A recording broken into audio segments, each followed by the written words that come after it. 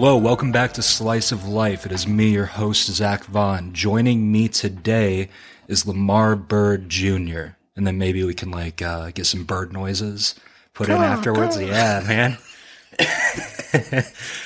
Lamar is a bodybuilder. He is a expert on cannabis and cannabis's use in fitness and other industries. He's cultivated. He's worked as a bud tender. At one point, he had a pretty impressive collection of phenotypes. It's pretty serious, man. And then I met Lamar through a bodybuilding forum, Geared Up. Oh, yeah. When you were doing Kush Pump after my deployment. And he hooked me up with some CBD products, and we've been internet friends ever since. It's our first time hanging out now. It's been a long time coming, man. What's up? Best friends, long time coming, man. It feels good. Thanks for making the drive. Bonded over our love of fitness and cannabis and underachievers. Oh, exactly. Yeah, definitely the underachievers. I'll drink to that. So what's been going on in your life, dude? Well, I've been all around the world, man. I've been, I think when you first met me, I was in Florida. I've spent 4 years in Colorado, and now these past going on 4 years here, I've been in Michigan working in the cannabis industry, as well as building my personal training business back up and getting ready to get on stage for bodybuilding. Hell yeah. Heavyweight this year, you were saying? Yes, sir. Going to be a heavyweight. Looking good. That was a whole different life for me. The people that are listening to this episode are like, what is this dude that tells jokes about his dick talking about? That's all I am to them. That's all they've ever known me as. Yeah, but at one point I was super interested in it. I still kind of follow it as much as I can stomach, the good parts of it. Yeah. As much as you can stomach is a good way to put it. Yeah. But yeah, man, that's super cool. So tell me, and you played baseball in college, right? Yep. I grew up in Orlando, so we played baseball year round all the time there. So I played baseball all my life, and I played 2 years post college. So were you always an athletic kid? Yeah. Always athletics. When did cannabis come into your life? Oh man, that happened way after the fact. That happened when I was actually done playing baseball, and I was 22, 23. And I went through a crappy breakup, and I was done with college and done with school at that point. And so I was just man, let me try smoking some weed now. You know what I mean? It was just kind of, I had a roommate. He was he's I'm gonna turn you into a little stoner. And it's weird how that's you'll have friends that are way too excited about weed. Right. And then it becomes their personal mission. That's all they have to offer you in the world is their knowledge of doing nothing. And they're just I've been waiting for this moment all my life, dude. Well, dude, the fucked up part now is none of those people that got me to smoking weed are smoking weed now. Yeah. I'm the one still with the habit. Yeah. So I was going to ask, you said it was after the fact. I was wondering if you were doing it when you were involved in sports and if that had any influence, but that question's rendered null. You should have lied to me. Yeah, it caused a whole bunch of conflict between me and my team, but it was sparking up doobies in the dugout. I don't care. Dude, you're bombing this. You're sabotaging this interview, dude. What are you doing right now, Lamar? So, but at some point, you decided to kind of marry the concept of athleticism, your love for fitness, and cannabis. What got you there? I don't think too many people are rolling up and they're I think I'm going to become a super athlete now. I don't a higher level of athlete, you know what I'm saying? Yeah. So honestly, man, it was the first breakup fucking started the fire, and then a couple years after the fact, at some point it just it got to the point where I was in Florida. Now I smoke papers and kind of I avoid tobacco, but I was doing a lot of tobacco smoking with my weed. And so I felt a lot of the kind of negative effects from the tobacco, as far as I'm coughing up phlegm, and kind of I'm noticing that when I would smoke certain blunts, whether it's the grape flavor or all those different fucking things tobacco has, I wasn't feeling so good after that. So I wasn't going to the gym after the fact. I was kind of saving the gym as this as this like stimulus, and I would either make sure I smoked like 2 hours before, or, you know, I'm in the car and like, I can't wait, you know what I mean? After the gym, and I'm like ready to spark up there, like hit the bowl in the car. And then finally it just got to a point where I kind of switched to like to bongs and then like the cones. And I started realizing how good I would feel. And, we had this one in Florida. It was, Mango Kush. And so it fucking smelled like mangoes. And we were kind of talking about citrus earlier in the car and all that kind of stuff. And I was like, man, like I feel kind of good. I think I'm going to do this like as I'm going to the gym. You know what I mean? And so one thing led to another. And I was like, yo, man, when I get fucking lit, I'm having amazing workouts. Like I'm feeling the mind muscle connection. I can focus. I can kind of forget about all the bullshit going on. And that was one thing. It was kind of this like mental clarity and gym performance kind of thing where it was like, I was just fucking super honed in. And I was like, the more and more people talked about it, the more I realized how much popular it was with the fitness community on the lowdown. And even still now the NBA and the NFL and all that stuff are just now like letting their athletes do that. Using it for inflammation and using, right. Yep. So, all of the, like the different creams and stuff. So it just got to a point where I was like, man, this is definitely a good synergist in what I got going on. And then I kind of just was taking trips to Colorado, and then I kind of got even more into the weed and with the smells, because like what I was getting at Mango Kush and what I saw like at the dispensaries in Colorado in 2015, because they started in 2012 and I went out there a few years after 2014, I was like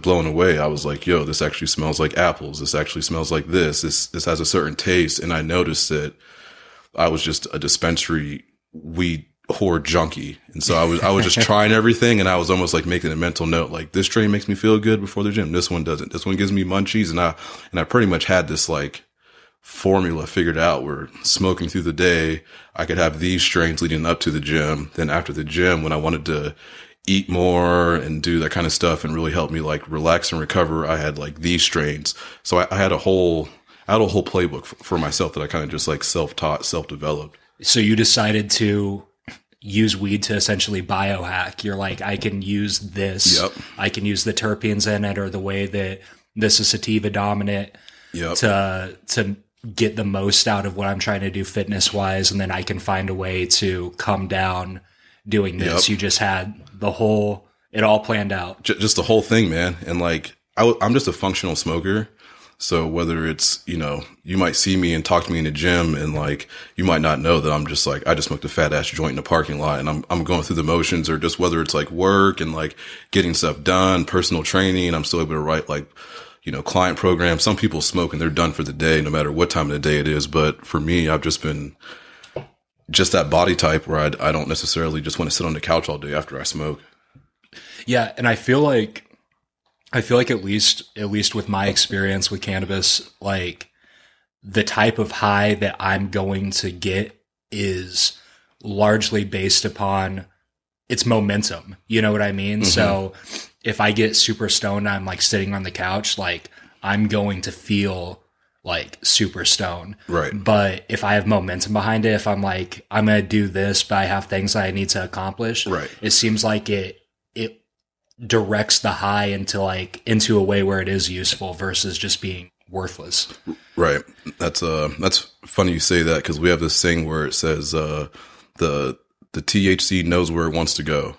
And like sometimes that's just saying like whether it gets a bad rep as like dirty medicine in the professional medicine world, because it has so many specific things that it can help with, but it's just one thing. Typically, you know, if you're taking something for, you know, a Xanax, you get X effect. If you take whatever certain things, Adderall, you get a certain effect. With cannabis, some people smoke it and feel focused. Some people smoke it and feel pain relief. Some people smoke it and feel less depression. They lose their anxiety. And so sometimes the professional medical world has a hard way of classing it, because it does so many different things. And it's actually one of the most diverse herbal plants that there is. So, yeah, man, I think that there's things like that we know over time, like you just say, the momentum behind it. And it's like, hey man, sometimes just that mental intention paired with some THC, and sometimes that's all you need, you know? Yeah, definitely. Yeah. As a comic, it helps my writing process. Yeah, it's important for me. I'm a ball of anxiety, man. You know, I'm super socially awkward. I do bad in like really social settings. Like weed just kind of smooths those edges for me. But I have to be incredibly intentional with like how I'm using it and when I'm using it. I have friends that are incredibly functional on it. I have friends that are working high level white collar jobs that spend their entire days stoned and you would have no concept or idea of it. Oh yeah, we're out there. And that's just, it's just not me. I have to like, as much as I want it to be, dude, you know, dude, that was my first thing with it, bro, so I tried weed 3 times. I tried weed 3 times before I liked it. Tried it my first time in high school. We skipped school. This is when like, what was it? This is like when HD TV first came out. Cause this is like 2006.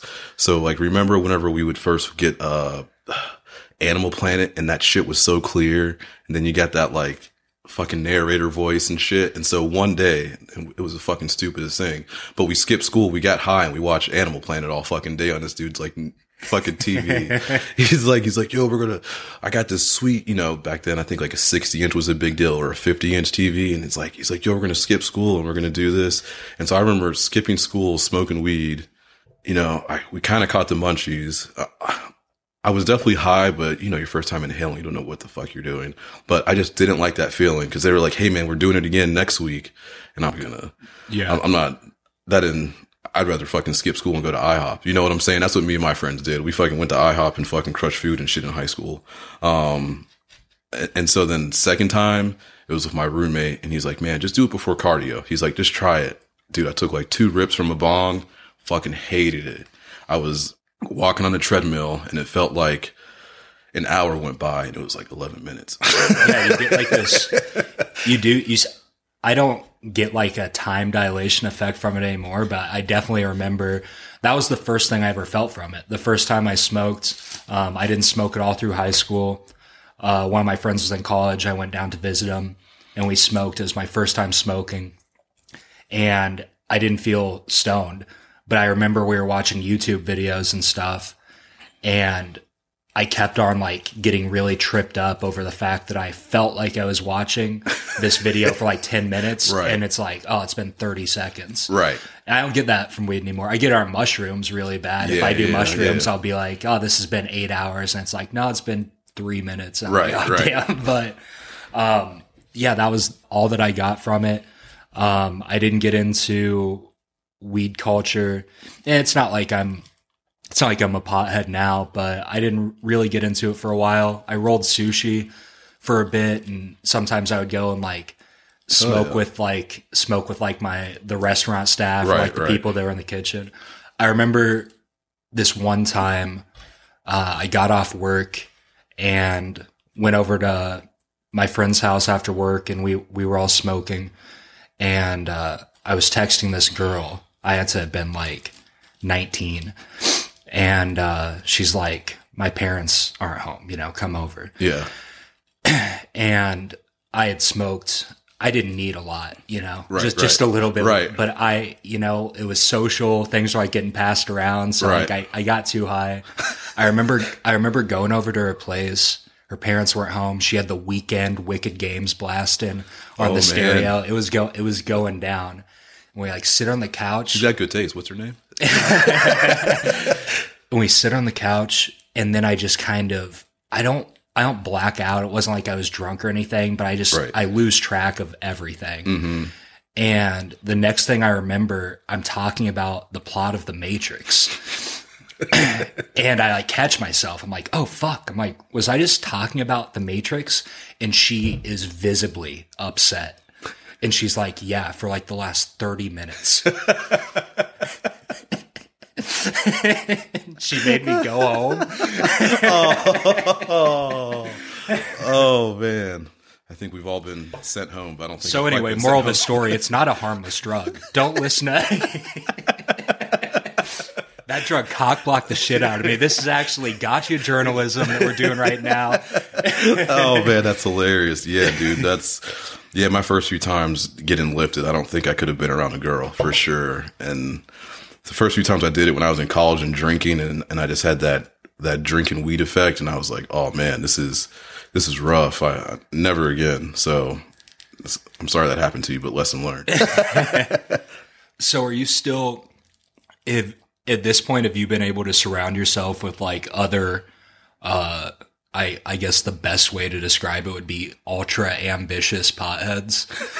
Is like, or are you still like an outlier in your community where they're still like, what are you doing, man? Oh man, this is such a good question, because working at a dispensary, I see the whole spectrum of fucking potheads, but I'm definitely still the outlier. Yeah. By far. I mean, it's, the one thing that bothers me about the cannabis industry is, we get on these like high horses of like this plant, organic, being healthy, putting this in your body versus pharmaceutical meds, but none of these motherfuckers work out.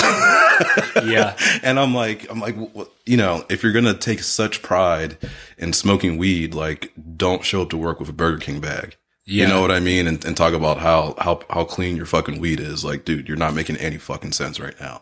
So there's definitely people that, I rep my Kush Pump shirts and stuff and, all that, and people see it and like, they compliment and stuff like that. But, it's more so from the cannabis perspective. It's just, I'm still the outlier. But what happens is when I go into like the bodybuilding world and I post a picture of me smoking weed, then I get all the bodybuilders that are like, yo, bro, I do this. I bodybuild. I have a family. I have a company, and I fucking smoke weed all day. That's like where I get a lot of it. Cause as bodybuilders, fitness people, they're just, tend to be entrepreneurs and run their own business. And so that's where I see a lot of ultra high or, ultra motivational type, stay busy type productive stoners. But it's still a world separated. It is.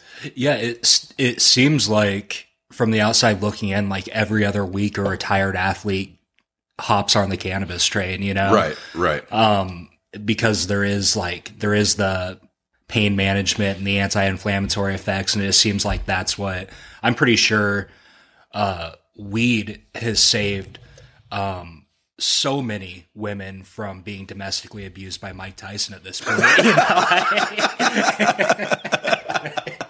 Oh man, that's for sure. I mean, it's a lot of people are better off once they just discover it and kind of realize that all this stuff is kind of made up about it. You know what I mean? I haven't met anyone that's ruined their life off of weed. Like, not one story, but we all know a few people that they have that one night where they had one too many drinks, or, some people have one too many other substances and kind of have that regretful night, you know what I mean, in quotations. But with cannabis, it's like, the most dangerous thing is fucking getting caught with it in the wrong state. That's about it. I mean, there's still plenty of times where I'm high to the point where I'm like, I wish I wasn't high anymore. But when that happens, I don't like strip off all of my clothes and like steal a cop's gun. I just go to sleep. Right. You don't like call your ex crying like, oh, I miss you. Help me. I'm too high. Like, I've never got too high and done some dumb shit like that. So, it's really the negative side effects are very minimal compared to the upside of what you get from it. What about literally just smoking? What about literally just smoke inhalation? So that is a legitimate question. That's not like I have something for you. I am curious. No, for sure. So, let's be transparent about it. You're inhaling something that's hot and it's going in your lungs. So you've got your lung capillaries and kind of things like that are going to be a little bit more sensitive to high heat. So that can be per se a drawback, but I've also noticed that different qualities of weed burn at different temperatures.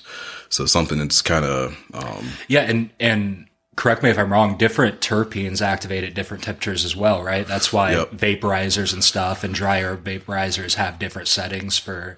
Yeah. Yep. Exactly. With that, cause you're definitely there's something about how high you get and that kind of like coughing's not good, but that cough you get after hitting a really hot vape, something about that you get a little bit more high than sometimes the one that's on the cool temp, but it's definitely all about the heat and that combustion. So you do want to achieve that threshold, but obviously going too much, that's like the bad part. And, so really it's just that part. And I've seen a few different things about saying, oh, it does this to your brain or that. And I haven't per se read those studies, but for me, it's kind of one of those things where it's like, how can this help people cure cancer, but then degrade your brain? You know what I'm saying? Yeah. We've got people that are taking RSO oil every day and they're 100 and something days free of seizures, but it's decaying their brain. Like what? Huh? How is it stopping seizures? But you know what I mean? So I feel like when some of these studies are done, a lot of them are still using tobacco and we can go to a dispensary, but you'll see that all quality is not the same. So when the government, who fucking sucks at everything, they can't even pave a fucking road, grows weed and does a study on it and says, oh, it's bad for your brain. Like, they're not the people to be growing the right weed for medicinal purposes to actually do that. It's kind of so I still want to look more into that, but to me, it seems it's a little bit conflicted. You know what I mean? And is that like including, I know probably the hot topic as far as weed goes when it's talking about brain degradations like schizophrenia. Like, right. If you have a disposition for schizophrenia, is it possible that smoking cannabis is going to escalate like the time that's not probably going to have occurred anyway? Is that going to be like the triggering thing? Right. And again, I don't know enough about it. I haven't researched that at all. Yeah. But yeah, no, as far as, the one thing about weed is it kind of makes you have this self-reflective perspective on it, on yourself. And so my thing is, if you've been through trauma, if you're schizophrenic, if you're manic depressive and you smoke weed and you start reliving those moments mentally in your head, that's probably going to cause you an anxiety attack. That's, you know what I mean? So it's definitely kind of, I know people that, sometimes have to be careful on how high they get because of what they're remembering when they start consuming. And, I'm not saying weed is for every single person, but those are few and far between. And also that's just from smoking. We can do other things that don't get you high that still get you the benefits of the plant. So I think that's one thing to consider too. Not everything is about like, yeah, man, like Cheech and Chong. Like, no, we can have this plant where you can consume it and not get high. We can do it so you can ingest it, put it in your food, on your skin, and not, walk around blasted all day. So there's different levels to it. So just picking at just smoking, you know what I mean? It's kind of, that's like maybe the one bad thing, but the benefits far out, exceed these very few things that are considered outliers aren't good. Yeah. I mean, my base setting is introspective. You know what I mean? For whatever reason, I spend so much time in my own head. I'm analyzing my decisions. I'm thinking about things that I need to accomplish. If I'm having a really great time in life, and I smoke weed, and I go into my own head, like it's a highlight reel of wins, Mm-hmm. If I'm having a shitty time in my life and I get stoned, I'm thinking about like the things that I need to change. And right, exactly. I don't think some people want that mirror pointed towards them. Some people are fine just not being introspective. They don't want to analyze those things, even if they should be. Right. Yeah, man. That's definitely, and as we get older, there's more and more things on our mind, especially our generation. We're facing so much shit with finding even a legitimate job to healthcare to, all this different stuff. So I get it, man. If you get a lot of shit going on and you fucking smoke and you're just in your head, then that's just kind of, maybe not for you, but you can still get other anti-inflammatory things from CBD, CBG. There's a ton of other, cannabinoids that help with reducing that inflammation. And that's kind of, that's actually like one perspective I like to look at from healing the body, whether it's because from my personal training, we're looking at this muscular building up that stimulus and being physical about it. But, somehow, the reason why I do like cannabis is because the benefits for the human body. And it's just a lifestyle, man. Between smoking weed and working out, there's so much overlap in the nutrition of feeding a plant versus feeding yourself. It's all good stuff. It's like a lot of crossover. Yeah. I mean, there are worse things than finding alternatives to synthetic pharmaceuticals, Right. It's crazy that it's crazy that that's became so indoctrinated in our culture and that we can only fix issues with things that are synthetic, with things that are pharmaceutical, right, that we don't even want to hear the argument that there's the potential right, that anything healthier, anything natural or holistic could potentially help us. Right. We don't want to believe it. We've been told by people that are in charge of pharmaceuticals that it's all snake oil for so long right, that we're just like, well, I guess that must be the case. Right. We don't ask where that information's coming from. Right. We don't ask who's telling us that. We just accept it as the truth Right. that must exist. And now we're reaching the point where we have supercomputers in our hands all day long. We have the most information available to us of any other time before us. Oh, we could learn anything from scratch. Colleges should probably be obsolete, just with a little bit of ambition. Right. And so it's just a matter of like, do you want to take the time to develop free thought? Do you want to take the time to develop your opinions on these things on your own? And I think a lot of people are so pacified and so subdued and sedated by society Right. and the rat race and the day-to-day life. They're like, I don't have time to think deeply about any of these things. I don't. Oh yeah. And the thing is, we're talking about weed right now and pharmaceuticals and the BS associated with that. But that's literally the epitome of the fitness industry too. We're fighting this on both sides where there's so many misinformation about how many grams of protein you need a day. You go ask someone walking down the street and they go, oh, you only need 40 grams. You know what I mean? Or all this different stuff. Oh, you should eat this way, eat that way, starving yourself. There's so many, all these, weight loss things that are just like gimmicks. And it's like, that's really, it's very similarities in those industries, how we're battling that from both fronts about our health, about our body, Yeah. And then people approach all of those things in a very black and white sort of way where they're like, oh, this is the thing that worked for me. And then they go and preach that gospel only, Right. Whereas it's 100% not the case, but it's the only way that people, well, not the only way, but it's the majority of the way people approach these conversations. This is the diet that worked for me. So this is the diet. This is the style of training that worked for me. This is the drug that worked for me. And it's crazy. No other place in society is anything addressed in such totalities, Right.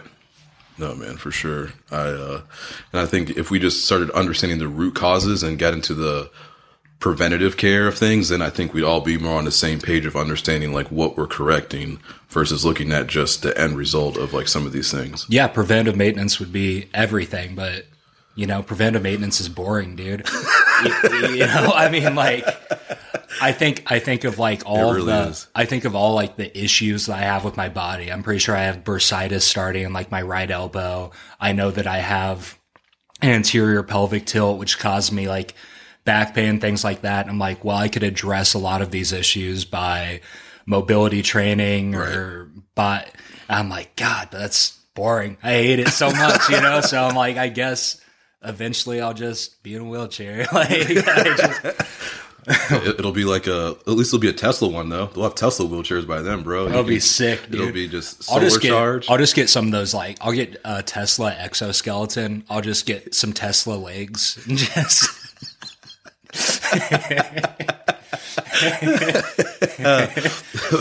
Elon, if you're hearing this, that's the next idea. Your Tesla exoskeleton forced you to commit a bank robbery. You're like, I'm sorry, dude. It was on self-navigation mode. I didn't. Like the Minority Report, just like that shit, man. What do you think about, I feel like this episode of Joe Rogan at this point, we're talking about weed and fitness, and now I'm about to talk about AI. Listen, man, just because I'm bald and tattooed doesn't mean I'm bald, I'm tattooed. I do stand-up and I host a podcast now. Like, people are like, I fucking know what this guy's into. I'm not him. I'm not. But what do you think about AI, man? It scares me, dude. I think about Chat GPT and shit. It genuinely scares me. Oh, man. So, I mean, right now, it's fine.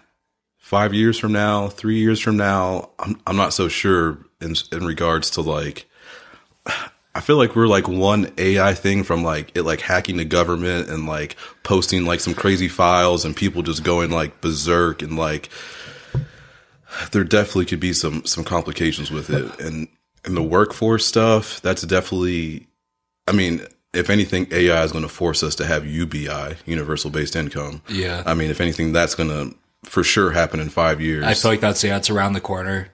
So, you know, I can't ever trust a fucking computer. Be like, yeah, you could be my Alexa and follow me around all day and help me with shit. And it's kind of like, it's a gift and a curse, man. Well, it's like, I feel like evolution is telescopic, right? You look at like the space between the Bronze Age and the Industrial Revolution, huge gap of time. You look at the gap between the Industrial Revolution and the invention of the home computer. You know, like everything it all compiles onto itself. So now we're at a point where we're seeing these crazy technological innovations occur at like months apart from one another. Right. And so people talk about like Chat GPT, right? That's like people are already starting to use it in their work. They're like, hey, this is helping me write emails. It's helping me with my resumes. I use it every day. And the argument that these people have when you talk to them about Chat GPT, and if they think it's something to be concerned about, from stand up, right? That's my concern. I found something that I'm good at and I love, and I'm like, a computer's going to be able to write better jokes than me in no time. And you'll talk to other comics and they'll be like, well, I don't think that's the case because I tried using Chat GPT to write a joke and it won't even joke about fucked up topics. I'm like, yeah, dude, it's been around for half a year. I'm like, it's been around half a year and it's been doing your job the last 3 months. You don't think that maybe in a year it could find a way to joke about the things you want to joke about? You think that it's just like, well, this is as good as it's going to get. Like, no, for sure. For sure, man. That's and then you think about the jobs that it can be incorporated into. Like, it's all the jobs we want to work. You know what I mean? Like, it's not like technology's going to get to a point where the government's going to be like, we did it, guys. You don't have to work anymore. Like, we solved it, man. Like, kick back and relax now. It's like, yeah, we did it. And it's done all these super cool jobs. But unfortunately, we still need dock workers and janitors. They can't do that. So that's what you guys have to do now. Like, no, for sure. It's definitely going to be a change with that. And like, I've used it for like creating content ideas, and Chat GPT, it's still like in its basic phases, but I know like I've used it and I'm like, oh, like give this thing like a year and it's going to be like, you know, you're going to hire Chat GPT to fucking online train you. You know what I mean? And like, there's still some stuff like as far as like some direction it goes with some of the topics and a couple of errors and like, sometimes like crafting workouts, it's like very, very basic. So I still think there's still that lack of human concept for it. So like, but you know, this kind of, this reminds me of, okay, so back in the day, like in the Bible and shit, you know, the argument is that some of these people had stronger minds to remember stuff and build stuff because, bro, they did all that stuff and they built all those things, this ancient civilization, and like people couldn't even read like in those biblical days, but they like built a road that's still fucking here. You know what I mean? So it was kind of like our attention span to nature, building, learning skill sets. Hey, if I go to the grocery store for, you know, apples and a loaf of bread, you know, we're talking back then. And it's like, you know, you knew in your head you had to get your change right because you didn't have paper to write shit down. You know what I'm saying? And could you imagine having ADHD back then when all you had to stare at was a pile of rocks? And you're just like, I fucking have arranged this pile of rocks as many different ways as I can, dude. Fuck. That's a good one. So that's kind of like my thing on it is I feel like our brain can be so powerful, and I feel like sometimes this Chat GPT is taken away from that. But if we could, you know, kind of take that next step and actually put our emphasis into learning other skill sets, that'd be in a perfect world. But let's be real, people are just going to lose their jobs and they're not going to learn shit. And then it's you know, it's how long before Terminator gets here? Yeah, dude, I don't understand, like, no matter how many times I try wrapping my mind around the necessity for it, I can't understand the incentive to create something that's making that's just going to make the human brain obsolete. Right. You know, like if you know that you aren't going to be able to compete with it, you know, you aren't going to be able to compete with a supercomputer once it develops empathy and free thought and all these things. Like, why would you do it? Why would you work so hard to make yourself obsolete? Right. There's some scientist right now, it's like patting himself from the back. He's like, I did it. I'm useless. Like, I have made myself useless. Fuck yeah. No, for sure, man. So, you know, that's kind of the, you know, we definitely need that social aspect in society, whether it's, you know, we all have our little communities and tribes and things. And so I think that's more so adding to that kind of divide in society where it's like, you know, these past couple of years was evident about us going remote. Now, if we go remote, like what happens if that thing can just do our job? Yeah. You know, we don't have these cool jobs that work remote anymore. Now we just got things that do it for them, and they just have this outer computer that does the remote work we used to do. This is the part of the podcast where I tell you guys that this entire conversation's been ChatGPT. Or has it? I don't know. Who knows what's going on? Have fun thinking about it now. I'm a bot, so yeah. This is a ghost podcast. Slice of Life's been ChatGPT since day one, you fucking losers. You guys haven't caught on. I'm not real. You're not real. We're all just stardust. That's you know, I guess we can just after that go to some bodybuilding shows since everything. Not the only thing left to do. How's training been going? Training's been going good, man.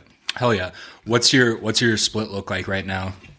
I am doing a 2-on, 1-off training split where I do like I'm basically squeezing in legs as much as I can. Yeah. I'm trying to bring my legs up. But so I'll go like chest, legs, take a day off, then I'll do like shoulders, back, take a day off, and then I'll start with legs again. You keeping it like heavy and compound movements right now? Yeah. Yep. What's sort of your philosophy? Say you're like starting a training cycle. Do you kind of start heavier compound movements initially and then kind of go down to like the fine tuning movements, like the closer you get, or? You know, I just train the same as all around. Like maybe I just back off the weight at the end a little bit so I don't get hurt. But my training, if I'm doing certain X compound movements, then I usually try and keep those through my prep the whole entire time when I'm training. Yeah. I've found, I feel like, I have to relearn my body like every 3 years. You know, I feel like everything that used to work stops working, and then it becomes a process of trying to figure it out again, and then having to start over right around the time you finally get it figured out. I hold so much, no matter how much water I'm consuming, I hold so much water after like hard workouts. Right. And for like days, I'll train legs and my legs will just be like full, like edema for like 3 days. And I'm like, what's happening? I don't know what's going on with my body that causes that, but it sucks, man. It sucks. I'm glad that I am able to just kind of casually enjoy it now and just kind of pursue it in like an aspect where I'm like, I just don't want to look bad, you know, like I just want to look not like a piece of shit, but I would torture myself over those thoughts for so long. You need to start like push-up contest backstage before you guys go out. Dude, one time, shout out Austin Ingalls, shout out my boy, my sweet little boy, Austin Ingalls. One time we were at a really shitty open mic, and I think somebody was like, hey, you guys should do push-ups. And we did push-ups. I won handedly. Oh, you didn't have not even close. You wouldn't have even been close. And I remember getting up from that, and I'm like, this is the least cool I've ever felt in my entire life, dude. I can't talk about fitness. I can't, like, you just can't, dude. Like, it's this weird, bizarro world where being physically fit became, like, the least cool thing. Right. Because it shows that you're trying at anything else other than comedy, and people are like, you fucking nerd. Oh, man. I mean, that's just what it is to be human. It's to just, you see somebody doing anything and putting effort into anything other than what you're doing. Right. it makes you feel bad initially, and then you project that out by being like, what a fucking loser. Oh, dude, yeah. That's for sure, man. It's that crab in a bucket mentality. It's kind of like, you know, like you said, you're not just writing jokes and you see you have time for something else and you're like, oh, look at fucking Clark Kent over here, fucking Superman. They want to just like point at that. And sometimes, because I get all these weird comments all the fucking time, and it's weird how sometimes, you know, your physical presence makes people feel weird about themselves. Yeah. Yeah. I mean, even at my most out of shape, just having like a training background, I have broad shoulders. I have like a big chest and stuff. I have to be conscious of what I wear on stage. I have to be conscious about the way that I'm looking on stage, detracting from me just trying to be like funny and goofy. I'll wear like crew neck sweaters and oversized sweaters or jackets or things like that because nobody wants to see like an in shape jack comedian. We were talking about Matt Rife and the car ride. Right. And I'm like, fuck that guy, dude.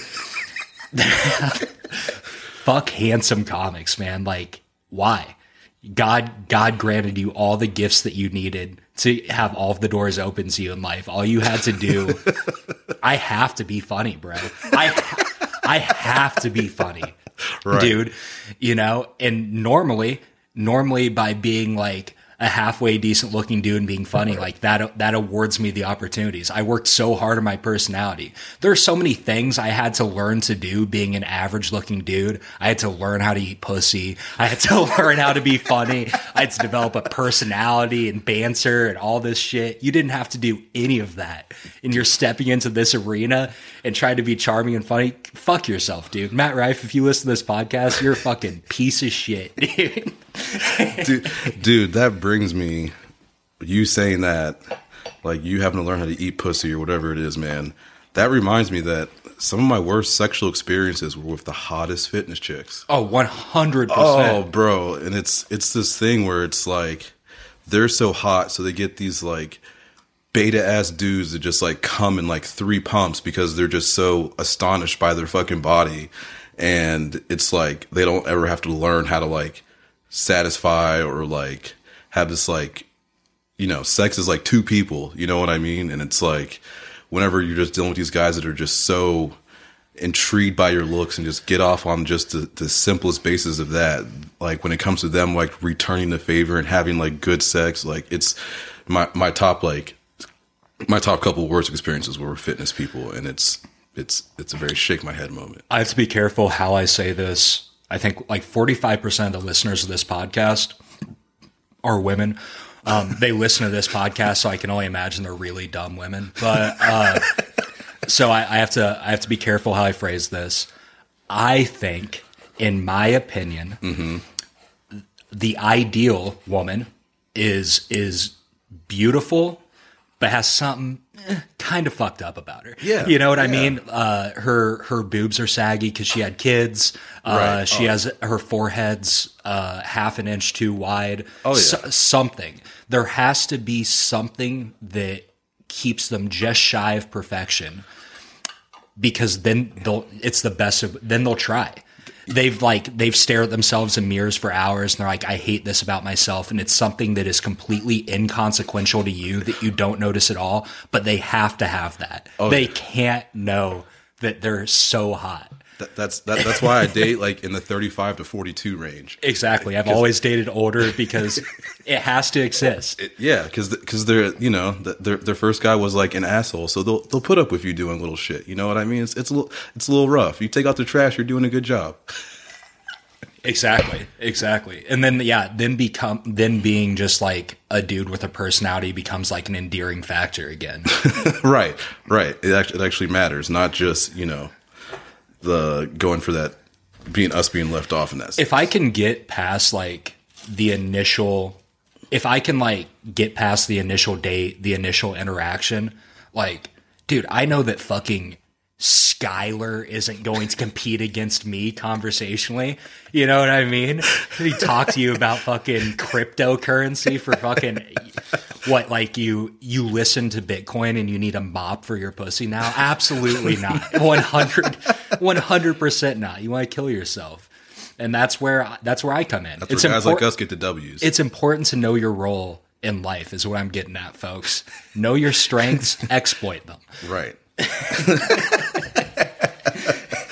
Oh man, you have such quality Facebook content, dude. Some of your hot takes, I'll sit back and just be like, hell yeah. I think I've reshared so many of your memes and so many of your status updates because I'm just like, God damn it. Oh man, I really get expressful on there, and I've always just been kind of a rambler. I've kind of calmed down a little bit recently, but there's definitely some gold in there. I have to ask, have you ever thought about doing comedy? Have you ever had the itch or the desire to do it? Oh God, I'm just another guy with a camera phone here, just making jokes. No, so what I would want to be is I'd want to host a comedy night. Okay. I just want to throw a few jokes in there, tell a few stories. We can make that happen. I just want to host it and kind of, give someone a kick in the balls before they kind of go on stage in that sort of sense and kind of just leave it to them. I think I'd be a good host as far as being comedy. So I love movies. I've seen so many fucking movies, and I told myself I would like to try writing a movie. Okay. I don't want to be the actor. I want to write it. Like, I don't want to be a comedian. I just like, host it, maybe help write some content, be like the creative process. That's like a dream job for me too. Me and my boy were just having this conversation. I think just creatives in general, when you have any sort of creative ambition, I just think it'd be fun. I consume so many movies. So yeah, I'm in the same way as you where I'm like, oh man, I bet I could write a movie. Right. Cause like we're at the point now when we watch like movies or a show. I don't know if you're like this, but like my girlfriend always makes comments about it, but like, I'm very good at picking at what happens at the end or through the series or, the little, sometimes they introduce a character and they let the camera focus on that character and like fade like for the last like 2-3 seconds. And I'm like, oh, that's him. He's going to be involved with something like, foreshadowing. Yeah. So like I catch on to like all that sort of stuff. And so I feel like, I started writing a script in my mind about a drug dealer that dates a girl who's a cop and her dad is a governor. Okay. So, okay. Do you have the actors in your mind? Have you already thought about it? It's going to be almost a autobiography with a power twist. Okay. So I don't have any actors in it. But. So Dwayne "The Rock" Johnson to play you. So we got The Rock. Right. We got The Rock in there. There's going to be some explosions.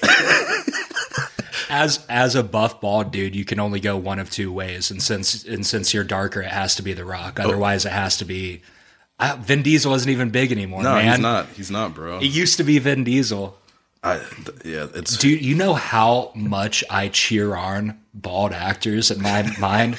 I'm like, hell yeah, dude, take this guy straight to the top. Let's get shaved heads into the cultural zeitgeist.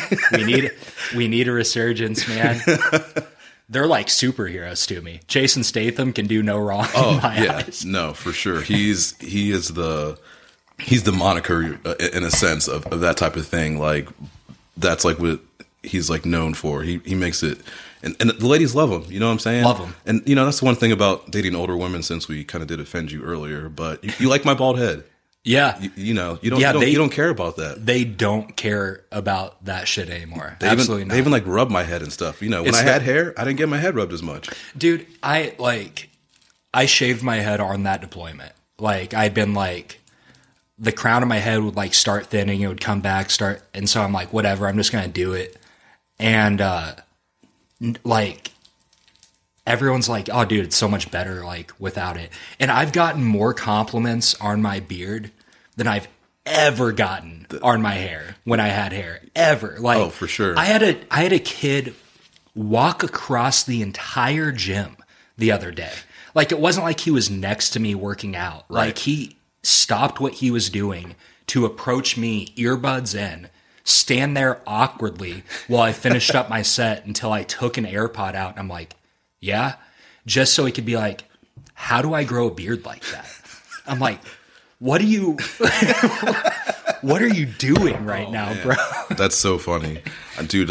So I get the beard compliment, and then I get like usually a reference towards like C.T. Fletcher or Sergio Olivo Jr. Okay, yeah, for sure. So C.T. Fletcher's a little bit older and he's a different personality. I can see the look. I get it. He's got big fucking arms and he curls. So that was like his thing. He was a curl champion.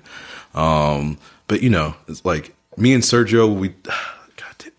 I posted a fucking thing and like 8 people were like, "Yo, that's Sergio." Like, "Yo, you're Sergio's twin." "Yo, you guys are the same family." "Yo, you guys kind of look alike." Everyone was fucking trolling me how much I look like Sergio. It was hilarious.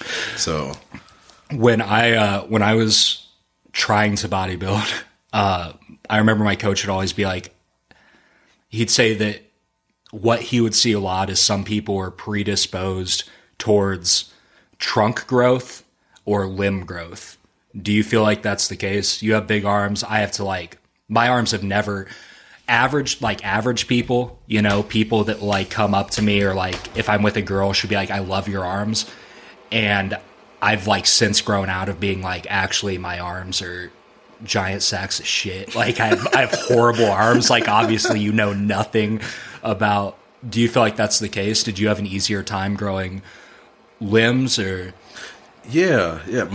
My waist just tends to stay small because I don't force feed. I'm not just, I definitely eat a lot of food, but I'm not force feeding. And dude, it was the craziest thing when I first got into competing. One of the guys was like, "You're on steroids." He's like, "I fucking know it." And this is literally my first time lifting hard since after college baseball. Cause you play baseball, sports in general, bodybuilding and sports are definitely different body goals.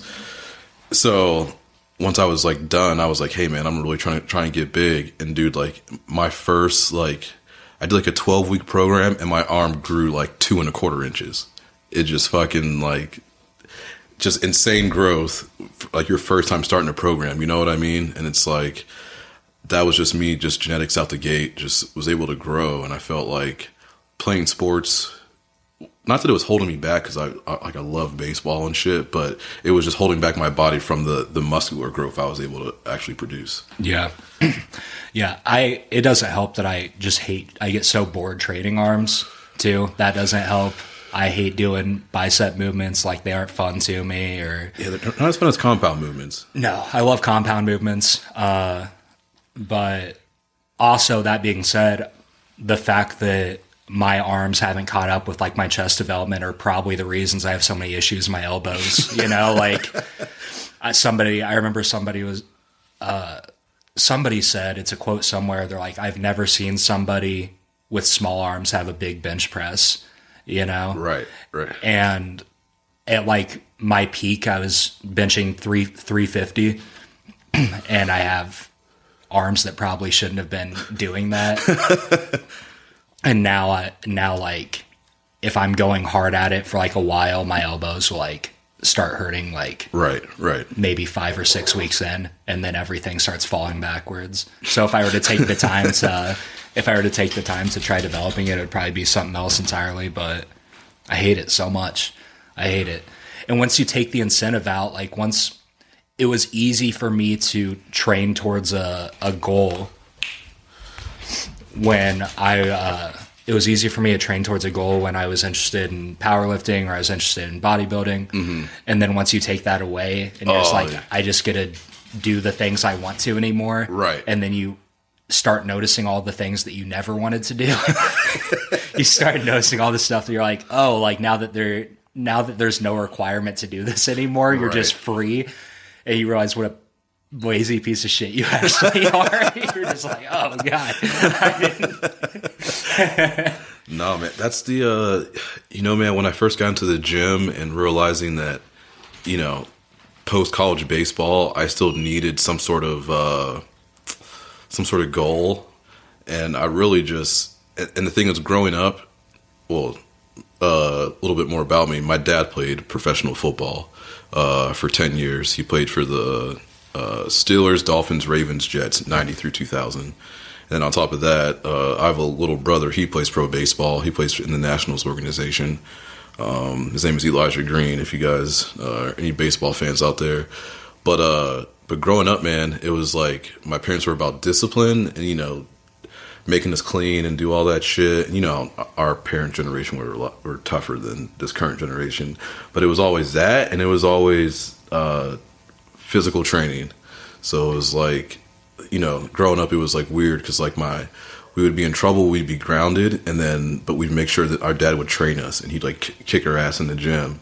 And so obviously, you know, doing that growing up, it just like instills like a sort of kind of discipline. And then so when I got post college, I was like, oh man, I can like lift for fun and like not worry about getting too big for baseball. And like it really just stuck with me, man. Like, you know, whether I'm like smoking a ton of weed and not making many fitness posts, or I'm making a ton of fitness posts, like I'm always in the gym 4 days a week, 4 or 5 days a week, no matter what. And that's the one thing about fitness is sometimes people, not that you did it for the wrong reason necessarily, but sometimes you're doing it for the wrong reason in general. Yeah. And it's such an intense lifestyle, man.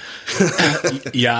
I've discussed on the podcast, before on like a few episodes, but my parents weren't disciplinarian when it came to like fitness, you know. I think they probably subconsciously assess their own genetic potential, and they're like, well, this kid's not gonna be in the NBA, so it's just they wanted me to be smart, you know. They wanted me to like pay attention to school. But I moved so much when I was a kid. I moved around so much. I was always a new kid. Eventually I got chubby, you know, I got lazy. I was like an indoor kid. Right. And when I was probably like 15 or 16, my cousin got super into fitness. My cousin was fatter than I was. He's older than me. Got in really good shape. And I saw all the people kind of from the outside that seemed like their lives were going better than mine or having more fun. And they were all like athletes and things like that. And I became obsessed, you know. I'm like, I just need to start spending all the time. So when I went to basic and AIT, I would get laughed at for working out so much in basic training. Like other people that were in basic training, like we'd get back to the barracks at night and I'd grab like my vest or whatever. I'd do dips on the bunks. I'd wait for my laundry bag to fill up to do like curls. I'd do push-ups.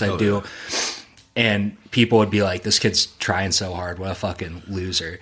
But I just wanted to look good. Like I just, for the first, like I knew it was going to change my life and the trajectory of my life. I just knew it. And I had phenomenal PT scores out of basic training. And by the time I went to AIT, I had the highest PT scores of my entire company. Oh, nice. And I got home and one of my buddies had started doing natural bodybuilding competitions. Yep. And I didn't know anyone that was doing that at the time. I'm like, okay, that's what I'm going to do. And that's when I probably started developing a toxic relationship with it pretty young, you know?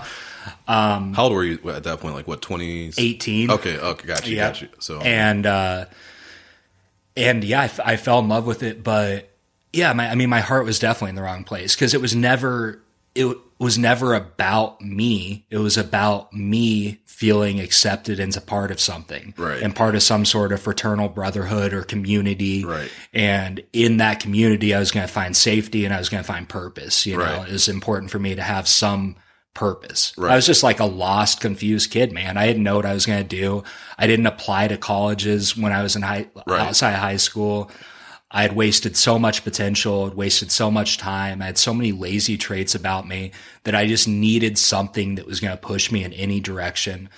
And, you know, I had the discipline to do 70% of bodybuilding, you know, like I didn't have the discipline to do like the remaining 30%. I had a coach for, 2 years. We trained together every single day. He competed in nationals, numerous times. Nice. We became like brothers. I can only imagine how frustrated in hindsight, how frustrated this dude was in me. I don't know if he let me off the hook because I was so young, but he put so much time and effort into me. Oh, yeah. I'd get big, I got up to like 220. Mm-hmm. Anyone that would see me out would be like, oh, wow, you look great. But I can never diet hard enough or be disciplined enough to get show ready. That's where the crazy comes in a little bit. I'd always get, 10 or 8 weeks out and they'd be like, yeah, you aren't on track. This isn't, right. And it would start over again. And I look back now with like a lot of regret about it because it's this chapter of my life that I didn't see through to completion. Right. And then that became a recurring theme my entire 20s, dude. I would hyper fixate on things and almost see them to the finish line. And then I'd just be like, whatever. Yeah. And when I got into powerlifting, I really thought, I'm like, this is it. I competed at like a YMCA meet, I, in a really short time, training with my coach, made some pretty big leaps and bounds. I think I had the highest bench at that meet, in the 198 class. And one other dude did bench only and he was 275 and he like outbenched me by like 45 pounds or something, So it's only so much for being so big. And, I'm like, it just felt better doing that. I'm like, oh, I can do this. Moved to Bloomington. My entire life changed, went through breakups, was broke, And then the pandemic happened, the gym shut down. I'm like, fuck. I'm like, what the fuck am I supposed to do now, dude? Oh, dude. And then I felt super lost, and that's kind of what pushed me into comedy.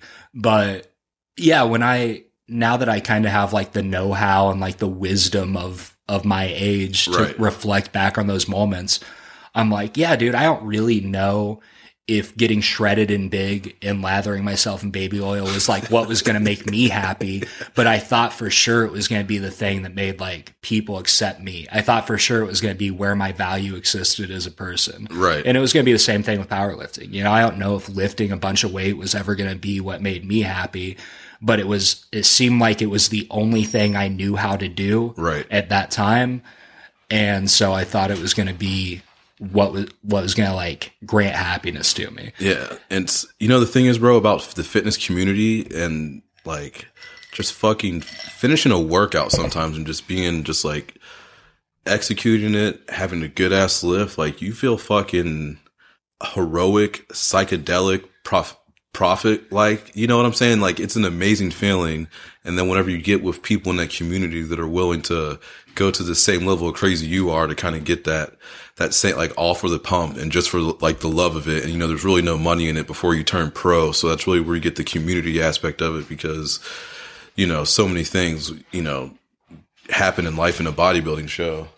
And so it's like, that's definitely where I think people get from it. And they feel that positivity and that support. And it's like, but, that doesn't, like you said, doing the show doesn't fix the problem. So then once they start doing the show, they stop hanging around. So it becomes this very like, now you see me, now you don't. And it's like, that's where people like fall out of fitness because they're like, oh man, I did so much and I had so much over here, but like it doesn't always correlate to other parts of my life. And so sometimes I just think you have to just like, accept it like, yo, man, this is the gym. I fucking love it. I'm going to do this. These are my goals. They don't have to be very, crazy goals necessarily, but as long as you're hitting it and doing that, then like, boom, check the box and move on. The rest you get out of that is like extra shit. And so sometimes I think cause what happens is, especially as we were getting started in the sport years ago, there was a sponsorship, there was the clout and notoriety that comes along with it. And so when you say like your value, like there's other things that were like, you were expecting to kind of get from that. Like, hey, maybe I can get a sponsorship doing this. Maybe it'll open up for this opportunities. And so when people realize like, hey, they're like, there's 1,001 motherfuckers waiting for that same opportunity. And, and so how fitness kind of gets flooded with the coaches, with the competitors, with all this kind of stuff. And it's definitely a very interesting industry because there is some fucking crazy mofos. But there's something that's really comforting and pure about strength sports. When you look at when you break down the analysis of a dream, right? People dream to be actors or artists or musicians or comedians. When you look at strength sports, it's super formulaic. It's super specific to you. Right. You have to figure out your own physiology. You have to figure out the things that work for you. But it's still always kind of made sense to me. Right. You know, there wasn't a whole lot of nuance to it. You knew that you had to work. You figured out the way or the capacity that you had to work, your work capacity and what works best for your body. But it was comforting that it was just like, if I do X and Y, like I'm going to get this result. Right. When you look at other creative pursuits, they don't have like that sort of security because all these weird intangibles start existing in it. You know? No, for sure. You start delving into the human mind. I mean, I imagine actors are like, how can I act to make somebody feel a certain way? You kind of lose out on that purity because it starts getting clogged with all the other things that are like imperceptible. I can't handpick who's going to be in an audience, you know, on a certain day. Like it's always going to be like a range. I guess, I mean, bodybuilding still becomes subjective at that point. Right. You're still going to be taking what you worked for and putting in front of judges with their own subjective opinions. So you kind of get those intangibles there. Right. Maybe powerlifting is the only like true, pure sort of like, hey, this is always what it is. But even then, I guess factors come in. The hard part of it is knowing that like there's a upper limit at some point, you know. Right. If you do everything, most people will never, ever, ever hit it, you know. Right. But if you do everything right, there is just like, this is as good as it's gonna get. Yeah, man. What made you fall in love with it, do you think? Just the challenge, man. I think one year I had a hashtag and it was like challenge yourself. And you know, of course you did. Yeah. Fucking nerd. Yeah. Fucking motivational bitch. Like what? But hashtag going to war. Right. Yeah. No, but it was just about the challenge and like me just being like, quite frankly, just being like addicted to being like big, you know what I mean? Like, and just putting on muscle and like, that's like a cool goal for me that hasn't really, it doesn't really have an end to it, you know, and that kind of thing. Once you start from your 20s, you're kind of just growing muscle until you're damn near 40. So it's like one of those things where just with competing, I just like, damn, like it started with like magazines and little shit. And then, you know, it just kind of grew into this thing where like, well, fuck, this is kind of like what I want to do. And it was like, I had a lot of success in it quite early compared to like playing baseball. So I was like, hey man, I was playing baseball all my life. Here I am 1 year in a bodybuilding and people were talking to me about sponsorships and stuff. So it was like, that's where I kind of was like, oh, you know, that's kind of where I saw like the value in things and just the overall goal of it. And it's like, you can make a lifestyle out of it. You know, with like the merch and stuff like that, you've seen me do. So it just kind of let me like tap into that creative side and like, you know, just have fun with it, man. So when you write your jokes, when you're writing, what are you doing? Are you clearing your desk and you have like some weed there and you're chilling? Is there like fucking Key and Peele going in the background? Are you like tanning your asshole in the sun? Or is it like when you're scratching your balls and you're like, yo, I got to find a notepad. I haven't tried perennial sunning yet. That might be the ticket actually. I want some credit. Next time I go have a little like bout of writer's block, I'll make sure to expose my asshole to the sun. Just tag me in the post, please. Yep, definitely. No, dude, inspiration just hits at like the most random bullshit moments. And for me, there seems to be no formula to when those moments happen. A lot of them happen when I'm in the shower.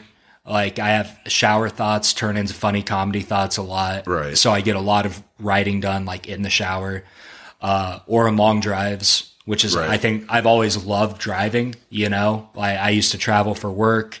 You know, I would date girls that lived, you know, like an hour and a half away from me. Anything for the kitty. I just loved drives, dude. They just like pacify me. They calm me down. So that helps a lot. But when an idea hits, it just hits. I know people that are very concise with their writing. They have a writing regimen. They schedule X amount of time throughout their day to sit down and try doing some writing. I know my brain well enough to know that I just can't force those moments. Right. Inspiration has to come organically, and I'm fortunate enough that normally it does. Right.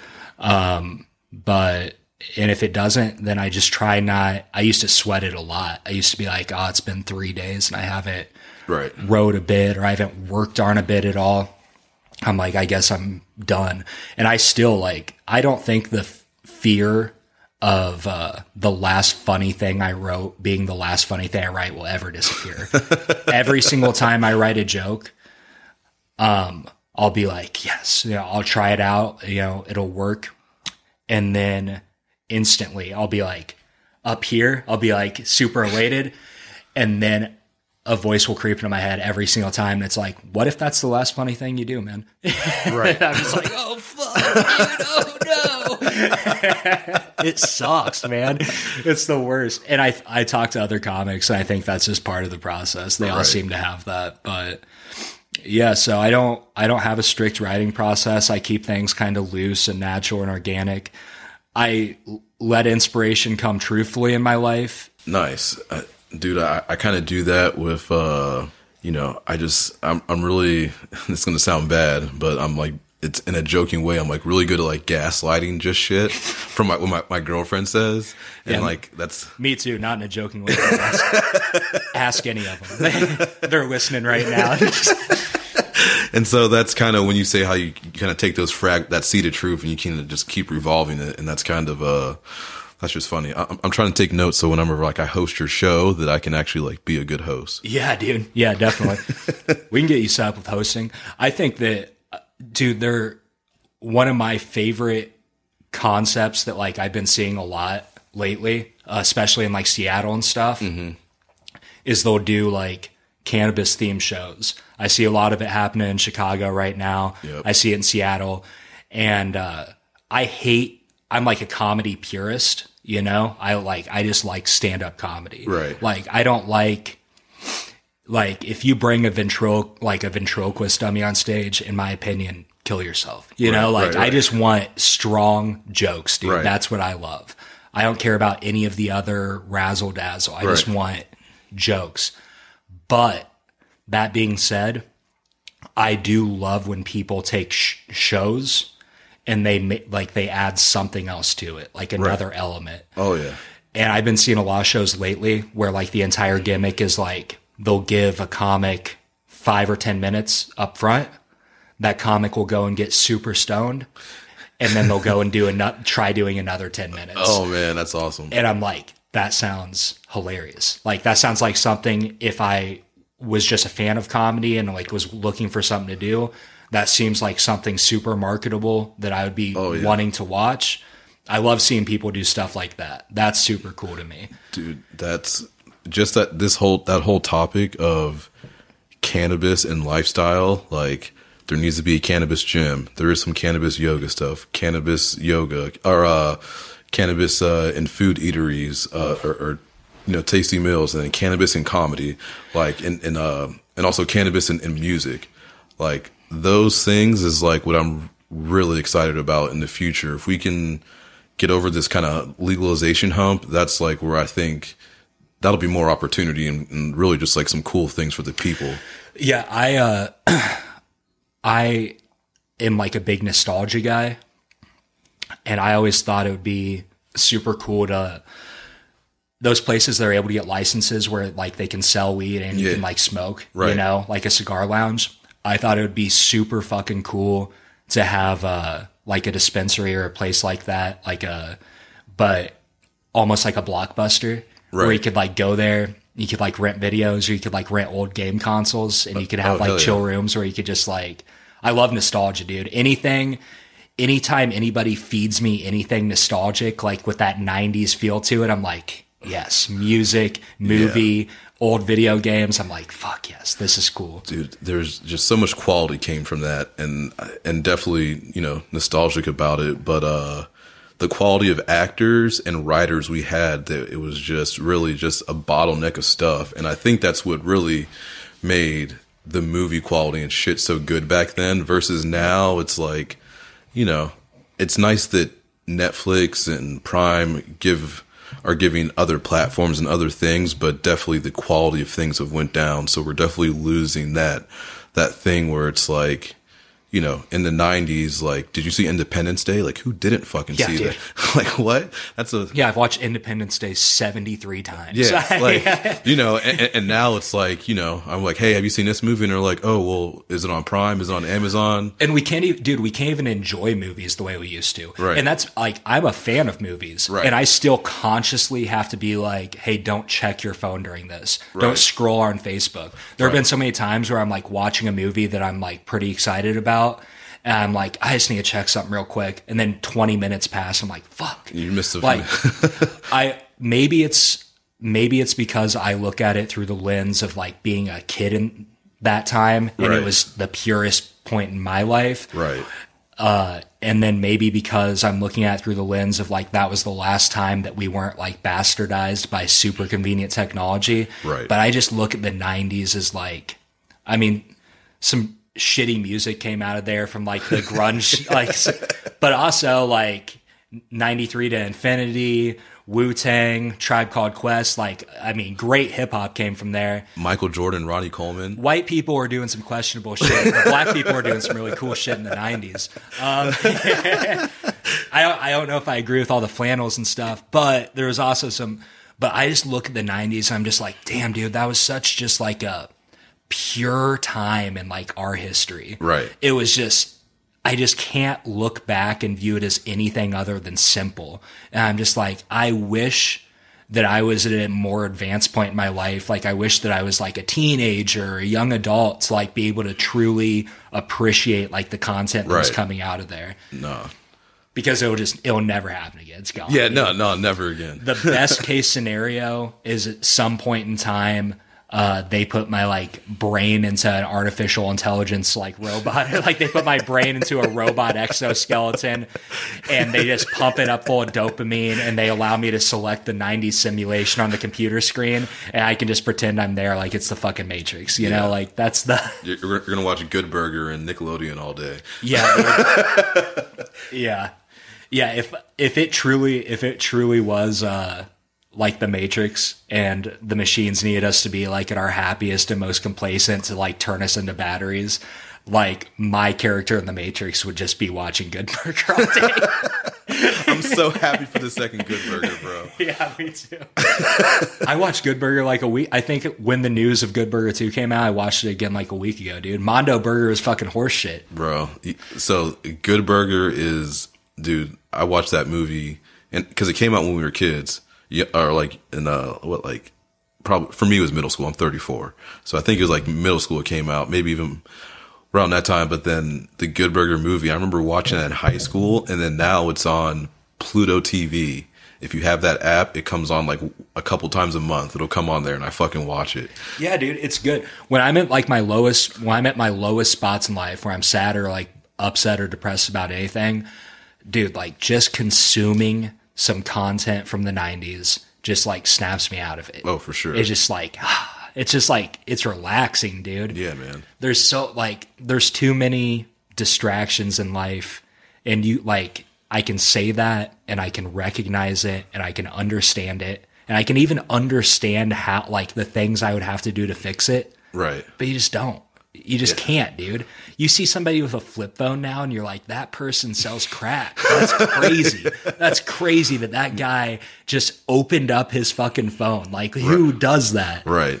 Dude, it's crazy with technology and kind of some of these like mandatory things it's like throwing on people. It's like, you know, at one point in time, you can get away with not having a cell phone. And now it's like, if your cell phone doesn't have like apps that cost money on it. And then now it's like, you know, just little entertainment things like Netflix and all this different stuff. Not only is it a phone, but there's so many other components to that phone. Yeah, dude, I was hanging out with my dad the other day and he almost forgot his phone. You know, we were like, we were going on a trip. We were going to see my grandpa and he almost forgot his phone. He's like, I better go grab it. He's like, you have a phone, so I would have been fine. But I'm like, that's the craziest thing I've ever heard, man. Right. Like, what? Yeah. How are you going to watch your porn, dude? I feel like phones are so convenient now that when I open up a laptop to watch porn, I feel like a pervert. I'm like, I'm preparing, like I'm prepping to watch porn right now, dude. I'd say. But 4K is nice though.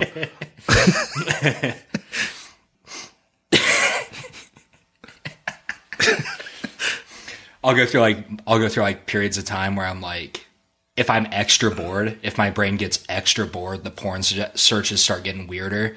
And then you have those guilty jerk offs where like afterwards you're like laying there and you're just like, what am I doing? I need Jesus in my life. I need Jesus.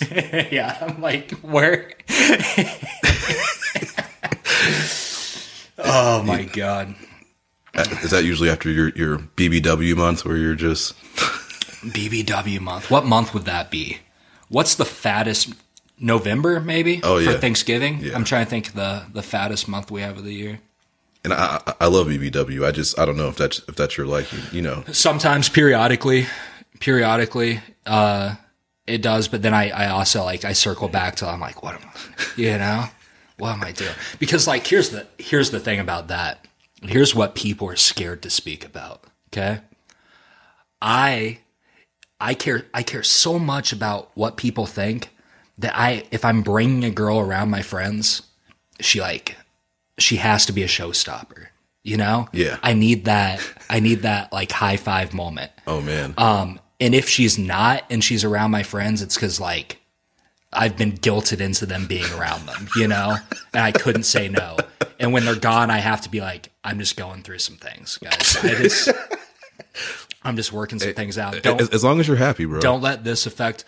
I can't bring a BBW around my boys. I'd never hear the end of it. I do stand-up comedy. The jokes would be nonstop.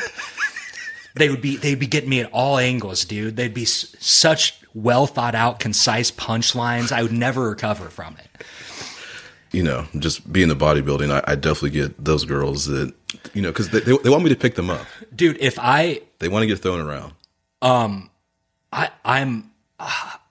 I get so many. I've been off dating apps for a while now. I had to go like cold turkey on them, alcoholic. I spent so much time on them, but I would see the girls that tried matching with me, the big old girls. Yep.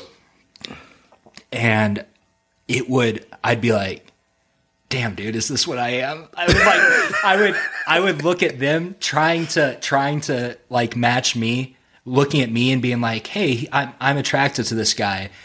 And I'd be like, it would change my entire perspective of myself. I'd be like, I guess I'm not as cool as I thought I was. I'm just like, dude, I just want, you got to give love to all of them. I just want the 8s and 9s that I'm showing love to also feel like I'm not disgusting for thinking I can match. I worry that I'm that guy in their swipe deck. You know what I mean? Where they're just like, this guy, really? But now you're dealing with the Ferrari issue where you go get an oil change and you got to pay $100 every time you go. Those 9s and 10s are too much maintenance. I don't want them. I want to settle down comfortably with a 7.3, maybe 7.3. That's just sustainable. You know, I want small titties because I don't want to have to worry about the droop the older I get, you know? They're great initially. Like I can look at some like titties at this age and I'm like, that's awesome. But then my brain's just like, but not sustainable. In a few years, those are going to look terrible. And then I look at my own bank account and I'm like, and I'm not going to be able to fix it for you. Right. You know? Right. Yeah, I just want sustainability. I'm just all about efficiency. And that's the thing, though. When you get to the older women, they're going to ask you to fix their roof, and they need money to get things redone. So you got to have money for both. That's the thing.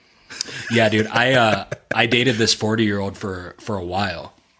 I'm 29. I turn 30 next month. I dated this 40-year-old for a while, probably like half ago, and she was gorgeous. Like, she looked so much better than like all the 20-year-olds that like, you know, the girls in their 20s I was dating at that time. She had borderline personality disorder, but you overlook those things. You know, you try looking past them. You have to be so crazy to overcome my shallowness. Do you know how fucking psychotic you have to be if you're hot for me to be like, actually, it's not worth it? You have to be, dude, like institutionalized level. Like, I will overlook so many things. All you have to do is just be manageably psychotic. Oh, dude. I miss her. I should call her. Do you think she's listening? No. No, it's funny. She did listen to the podcast at one time. I had moved away from the area. I wasn't seeing her anymore. And started talking, just being like nice to her and friendly with her. I'm like, maybe, if I'm back to the area again. And this was like when the podcast was like just getting started. Right. And she listened to a couple episodes, and she's with my friends, you know what I mean? Right. With friends, with people I enjoy. Right. And she's like, I knew I should have never have listened. They're able to get parts of you that I could never have. I'm like, God damn it. You're so crazy. You're so hot, so crazy. And it broke her heart. And then she blocked me on everything. Oh, dude, but you know, what's going to happen is you're going to get that apology. You're going to get that unblock. You're going to get it's been, that has, it's going to happen. It's been almost a year now. That's you can sober yourself off of me at that length of time. There's a window of time where I expect to see somebody to come back during, if they're going to. I think she's past it, dude. She might just be free of me. She just, and good for her. Honestly, congratulations to her. I do miss it though. I do. Number's not in my phone. Can't find her on anything. All I have are the memories and all those. The one that kind of got away. Freaky ass videos. It's kind of like how else are we going to waste time? That's a good way to waste time. I got a nude photo of her that was the only one I've ever seen of its kind. And she was in a stand-up tanning bed, and she must have set a self-timer on her phone where the phone was just pointed up towards her vagina. It was an undercarriage from the very bottom up. And dude, honestly, at 29, for you to send me a nude and me to be like, I've never seen this before. I was blown away. That's skill. I'm just like, that's crazy. I've never thought of anyone doing that before. It wasn't great. It wasn't, it wasn't like a practical angle. I prefer the close-ups, but I was like, just from a creativity and ingenuity standpoint, I'm like, this is fantastic. It's crazy your 40-year-old brain can still adapt to the times. And to the selfie taking. It was like Steven Spielberg took a nude. Oh, man. 90s. Oh, shit. Well, man, we've talked about everything. Hell yeah. Where can the listeners find you? You guys can find me on social media. On Facebook, it's Lamar Byrd Jr., and then on Instagram as well, it is Lamar Byrd Jr. It's BYRD and then Jr. and Yeah. /caw.